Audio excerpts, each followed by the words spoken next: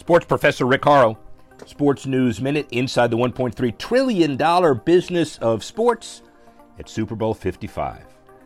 Well, fans attending here in Tampa Bay, save for the 7,500 vaccinated healthcare workers gifted seats by the NFL, won't be wined and dined before kickoff as usual. But Sportico reported that due to COVID-19 safety precautions, the TikTok Tailgate, the league's event for healthcare workers, will be the only pregame hospitality party inside the stadium's secured perimeter. The event replaces the league's traditional tailgate party for sponsors, business partners, and VIP guests. Last year's Super Bowl in Miami, On Location Experiences, hosted 10,000 fans across 3 different pregame hospitality areas just outside the stadium. And this year, OLE has pivoted to providing fans with an all-mobile, cashless experience.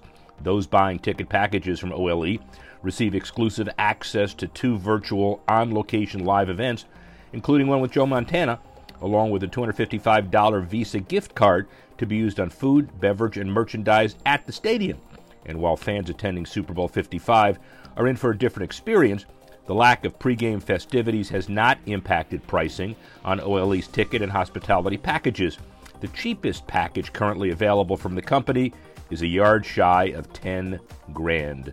Sports professor Rick Horrow, Sports News Minute at Super Bowl 55.